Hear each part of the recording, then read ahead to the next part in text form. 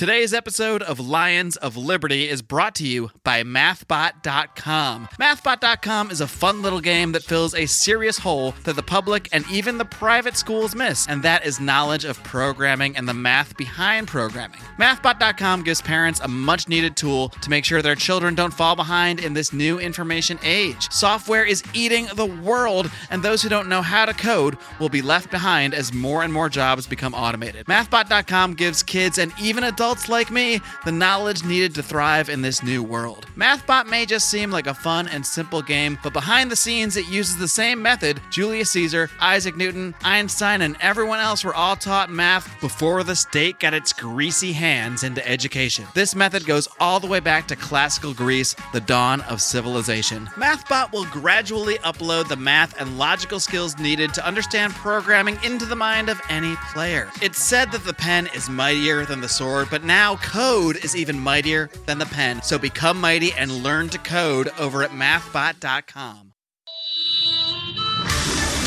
Welcome to the Lions of Liberty podcast. Here's your host, your guide, your shining beacon of liberty, Mark Claire.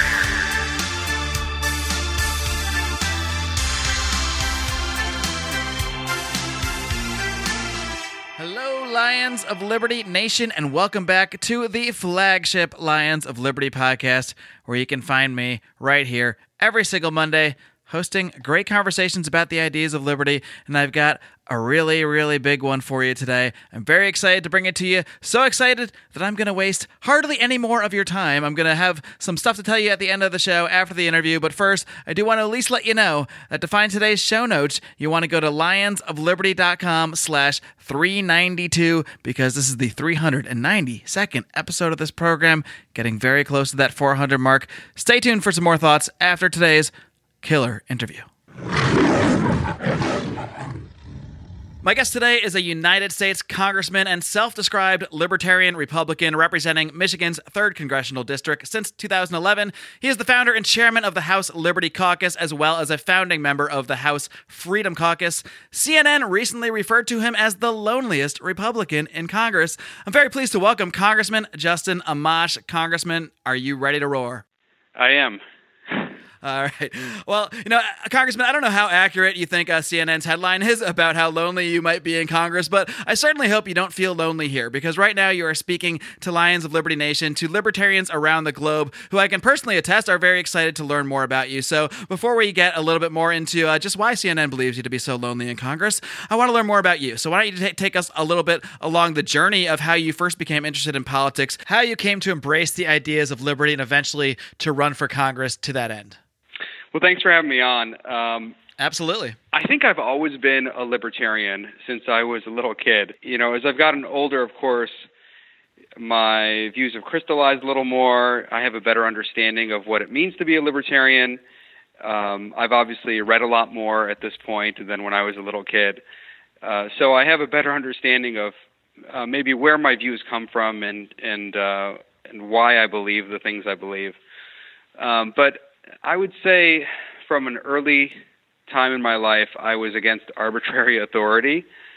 I was a real stickler for this concept of the rule of law, even as a child, like the idea that rules should be laid out in advance and they should be understood and they should apply equally. As I got older, I went to Michigan. I studied economics. I also got my law degree from Michigan. And I thought I'd probably go in more of the law direction, practicing law. But in many ways, I found it unfulfilling. I know there are a lot of people who love practicing law, and I think that's great. But I wanted to get out there and meet more people, talk to more people, and try to lead some more change in a more public way than in a legal practice, which is more of a private way of changing things. Right. So I was looking at what was going on in the state legislature and found that both parties were doing the wrong thing consistently. And thought to myself, well, maybe what our government needs is someone who's going to go in there and be different from both of these parties. And I was planning to run as a Republican because I've always been a Republican, and still believed, certainly at the time, that many Republicans shared my views and had libertarian leanings. But I mean that the party had libertarian leanings. But obviously that's changed quite a bit over time. I think that they're not quite as libertarian as I thought they were. But one of the things I would say that influenced me to really get involved was my dad's background, especially. Both of my parents are immigrants. My dad is a refugee, and he came to America with basically nothing. He was sponsored to come here as a Palestinian refugee, and he started from scratch and really worked hard, and always told us as we were growing up how wonderful it was to live in this country where anyone could succeed, and it didn't matter what your last name was or your ethnic background or your religion. You could come here and work hard and provide for your family. And I saw that as something that was disappearing from our country, and certainly from the state of Michigan at the time. And I wanted to get involved. You mentioned at first it started out as more of a gut instinct thing. It just kind of maybe felt right to question arbitrary authority. And obviously, as you kind of went along in your journey and learned more about the philosophy, it sort of ended up lining up with those beliefs. So I'm curious, who were some of your biggest influences philosophically as you learned more about the ideas of libertarianism? So I would say that my earliest influence was F.A. Hayek. And that came about because I was trying to figure out where my philosophy sat sort of in the political spectrum. And I went on to Google, I think, and just searched for Hayek I searched for, my particular views, and up popped Hayek.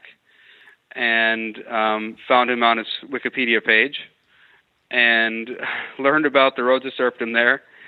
So I bought the book and started reading, and discovered a man who, basically was outlining my philosophy, and he'd done it long before I was around. So it was kind of exciting to see that there was someone there who was a pretty prominent figure in the philosophical economics world, and had views that were like mine. And then from there, I picked up some Bastiat.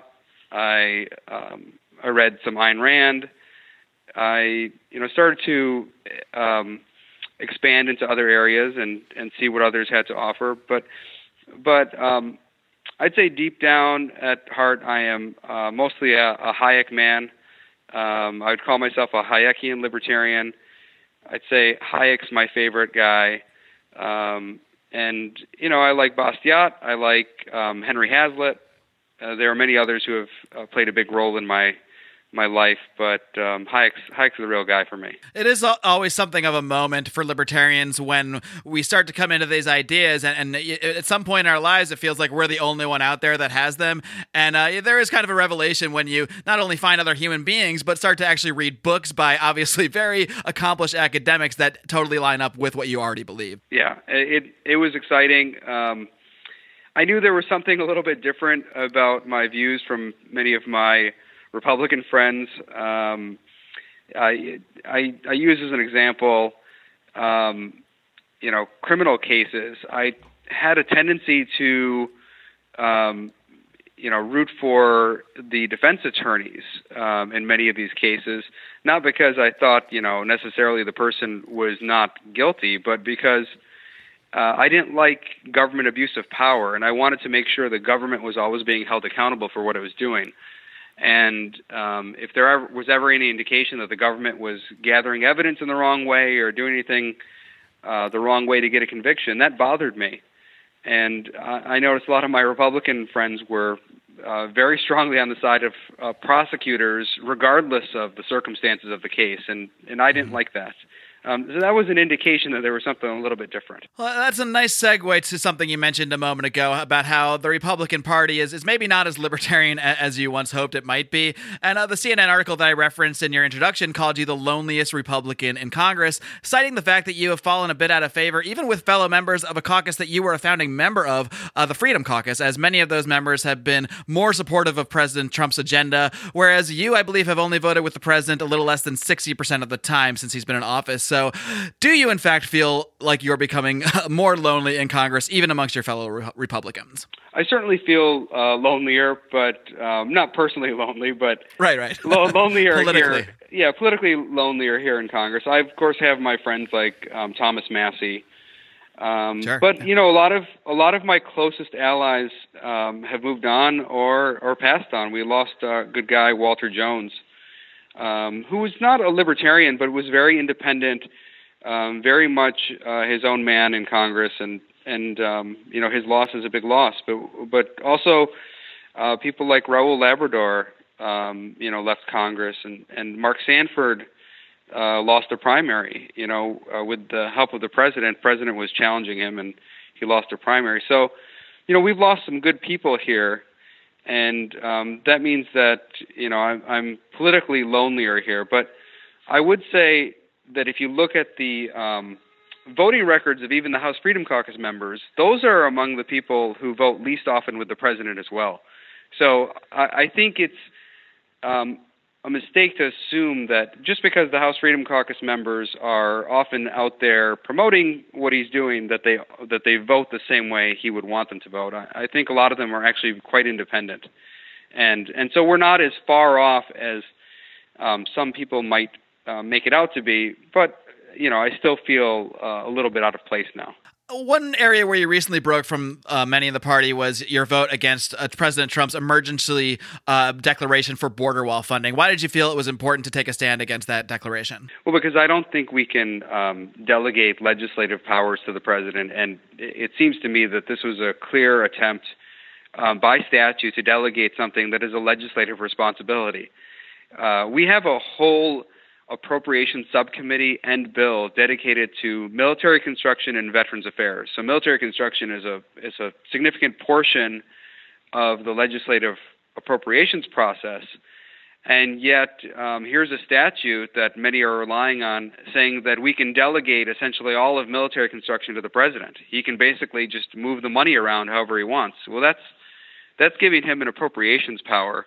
And that's not something we can grant under our Constitution. So if I wouldn't want a Democratic president to do it, I wouldn't want a Republican president to do it either. I don't think it's right under our Constitution. It doesn't matter who the president is. Oh, that is a quality you seem to put forward, is always being willing to take the principled stance regardless of who it puts you against and regardless of who it aligns you with. You often do cross the aisle, so to speak. I know you've partnered with Tulsi Gabbard many times on war on drugs legislation and on foreign policy matters and that sort of thing. Do you get any flack from members of your party, any pushback when you partner with someone like Tulsi Gabbard, who obviously you have many disagreements on at a base philosophical level, but when you can partner on really important issues, I think that's very important, but does that cause you any trouble within your own party? No, it hasn't caused me trouble here on Capitol Hill, and I think people might be surprised to hear this, but I probably get more pushback from politically active people on Twitter and elsewhere than I do from people in Congress. My Republican colleagues have been pretty good for the most part in terms of how they treat me and how we work together. And I don't think that the level of vitriol here on Capitol Hill is nearly what you see on social media or even like at a town hall perhaps. So this is something that's maybe surprising to a lot of people, but here on Capitol Hill, my friends are all nice people, and they don't mind that sometimes I'm going to side with Democrats on a particular measure where I think it's a more libertarian position. Since your time in Congress, you've been there since 2011, I'm curious if there's any specific bill or legislation that you pushed forward, even if it's maybe something that didn't actually go through, but is there anything that you are most proud of kind of standing up for? Yeah, a couple things. One would be the Amash Conyers amendment where we tried to rein in the NSA. I think that was an important moment. It brought Republicans and Democrats together, and you had Republicans and Democrats on both sides of the issue, which was a really interesting time where you had a non-partisan split. It wasn't really along partisan lines at all, and I think that was good for our country to have people voting on what they believed rather than just going with party leadership. And we were challenging the leaders of both parties on that issue, and still came very close to succeeding there. So that was important to me. I also have a balanced budget amendment that I think is a really good measure that would actually work, unlike most balanced budget amendment proposals. And I reintroduce it every term, and it balances the budget along business cycle. So it balances current spending against the tax revenues of the previous 3 years. And I think it's a good proposal. It's designed to be appealing to people in both parties, and the goal is just to get the budget balance, not to dictate particular policy outcomes. Has that garnered much support when you brought it forward? I know that today politicians don't seem generally that concerned with the budget for the most part. So over time, we haven't pushed it as heavily. So in the most recent Congresses, we haven't pushed it as much. But when I first introduced it, when budget issues were apparently more important to people, it garnered pretty good bipartisan support, and I think it's a very popular approach. I've had a lot of people promoting it outside of Congress. So it's a good proposal, and I'm proud of it. All right, now, Congressman, one thing I have to ask you about, because my fans will absolutely destroy me if I don't. Recently, you were on CNN speaking to Jack Tapper, and he asked you if you would be willing to consider running for the White House on the Libertarian ticket in 2020, to which you responded that you would never rule anything out, though it wasn't really something on your radar. And this was just less than 2 weeks ago, but there has been a lot of buzz amongst libertarians about you since that clip started going around. So I'm curious, even in the last 2 weeks or so, considering how maybe more lonely you find yourself politically nowadays, is the idea of changing your party affiliation and perhaps even running on a presidential ticket for a third party like the Libertarian Party, is it maybe slightly more on your radar than it was a few weeks ago? Well, it's more on my radar every day because I keep getting asked about it now. I think there were just some people sort of talking about it on social media, and then Jake Tapper must have picked up on that and asked me the question. So now more people are talking about it. So obviously I'm thinking about it a little more, but I just think it's important that we offer some alternative, and I think we need someone out there who can be a bridge for people, who can present a libertarian message but also bring people together. And I think the libertarian message is one that unites people across the political spectrum. I think of it as a fairly moderate approach to governing. The idea that we follow a constitution, we follow the rule of law, and we uphold liberty. I think this is a moderate approach to our government, and it's, I think, what most people want. Most people who aren't politically active, who are just at home, and don't want to have to think about government, they kind of want our government to just stay out of their lives for the most part, stop messing things up, and stop dividing everyone. So I'll take that as a maybe for now. And during the recent testimony, this is something I really found fascinating. The question that you posed during the testimony of Michael Cohen, you asked Michael Cohen, what is the truth that that President Trump is the most afraid of people knowing? So I kind of want to toss that question back to you on a slight twist of it. And Congressman, I'm curious, what does Justin Amash fear the most? What do I fear the most? Boy, that's a curveball. I know. Yeah, I didn't prep that's a real curveball. Let's see. Sort of, I guess I fear the concept of complacency.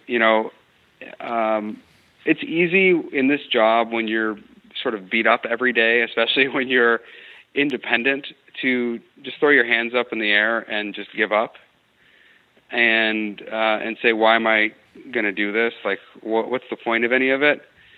And that's something that I think someone in my position is always going to struggle with. You need the motivation every day. And I hear a lot of positive things and encouragement from people at home, so that's always helpful. But it's easy to fall into sort of despair and think that things can't be turned around. And that's something I fight every day. And, I want to go out there and make a difference, and I think I can. Well, I think that's a great message to wrap up with. And I know that regardless of whatever political path you end up taking going forward here, that you will continue to fight for what you believe in and continue to fight for the ideas of liberty. And I know myself and my audience certainly appreciate that. Congressman, I know you have some votes to get to, so I will let you go, but I really do want to thank you for your time. Thank you for coming on the show. Keep up the great work and keep on roaring. If there's any final words you want to impart upon my audience, I will allow you to do that right now. Well, I want to, first of all, thank you so much for having me on here. Of course. And I'd be happy to come on again. I know we had to cut this one a little bit shorter than we had hoped. And great, yeah, that'd be great. I just want to thank my friend Dr. Eric Larson for encouraging me to come on. So. Yes, I do as well. He was the one that got us connected here. He's a great guy. Yeah, so... All right. Thanks so much. Really appreciate it. All right. Thank you, Congressman. Yep. And may liberty guide you in your votes, as always. Thanks so much. Take care. Take care. Bye.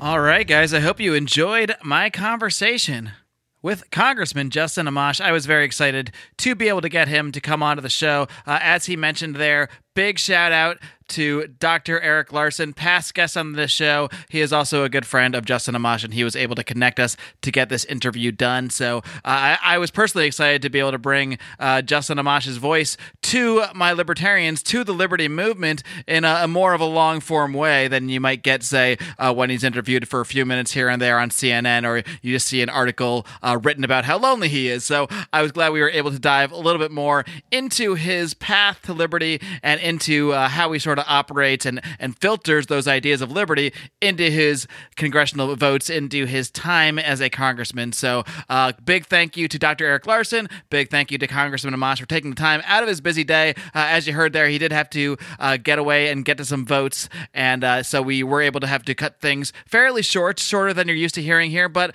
you know what? I feel like I've earned a little break. I feel like I've earned a little bit of a shorter show, just this one time, especially considering everything that is coming ahead in the next few months here at Lions of Liberty. We are mixing up our format a little bit. As we've mentioned a few times, we are infusing our roundtable format, our libertarians in living rooms drinking liquor style shows, into our other programs here.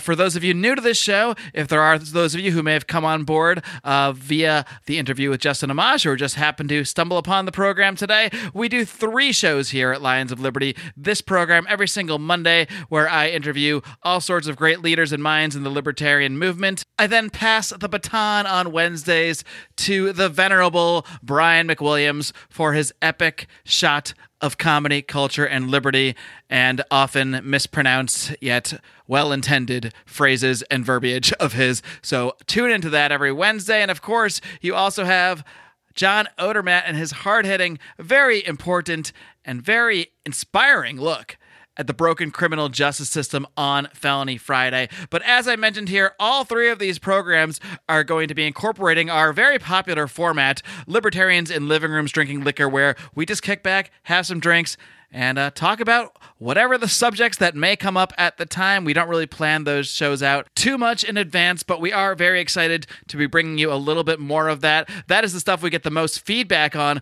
from our Patreon supporters, our members of the Lions of Liberty Pride. You can find out more about that over at patreon.com/Lions of Liberty. And our Patreon really is the lifeblood of this show. The money that we get from there goes directly into the show. None of us take a single dollar out of it. It all goes right back into producing content like you hear today, and all the extra content we're able to do by being able to go to events like PorcFest, like the Libertarian National Convention, both of which we were able to hit last year, and bring you a ton of extra content from those places. We are going to be going back to PorcFest this year, so we'll be talking a lot more about what we have planned there coming up. That is at the end of June. Be sure to get your tickets ASAP. They are never going to be cheaper than they are right now. I believe if you just go over to PorcFest, PorcFest.com, you should be able to find early bird pricing still at this point. But the point being is that our Patreon program helps us to fund this show and helps us to not sweat the bills, because you guys sweat the bills for us. And we really, really do appreciate that. We appreciate it so much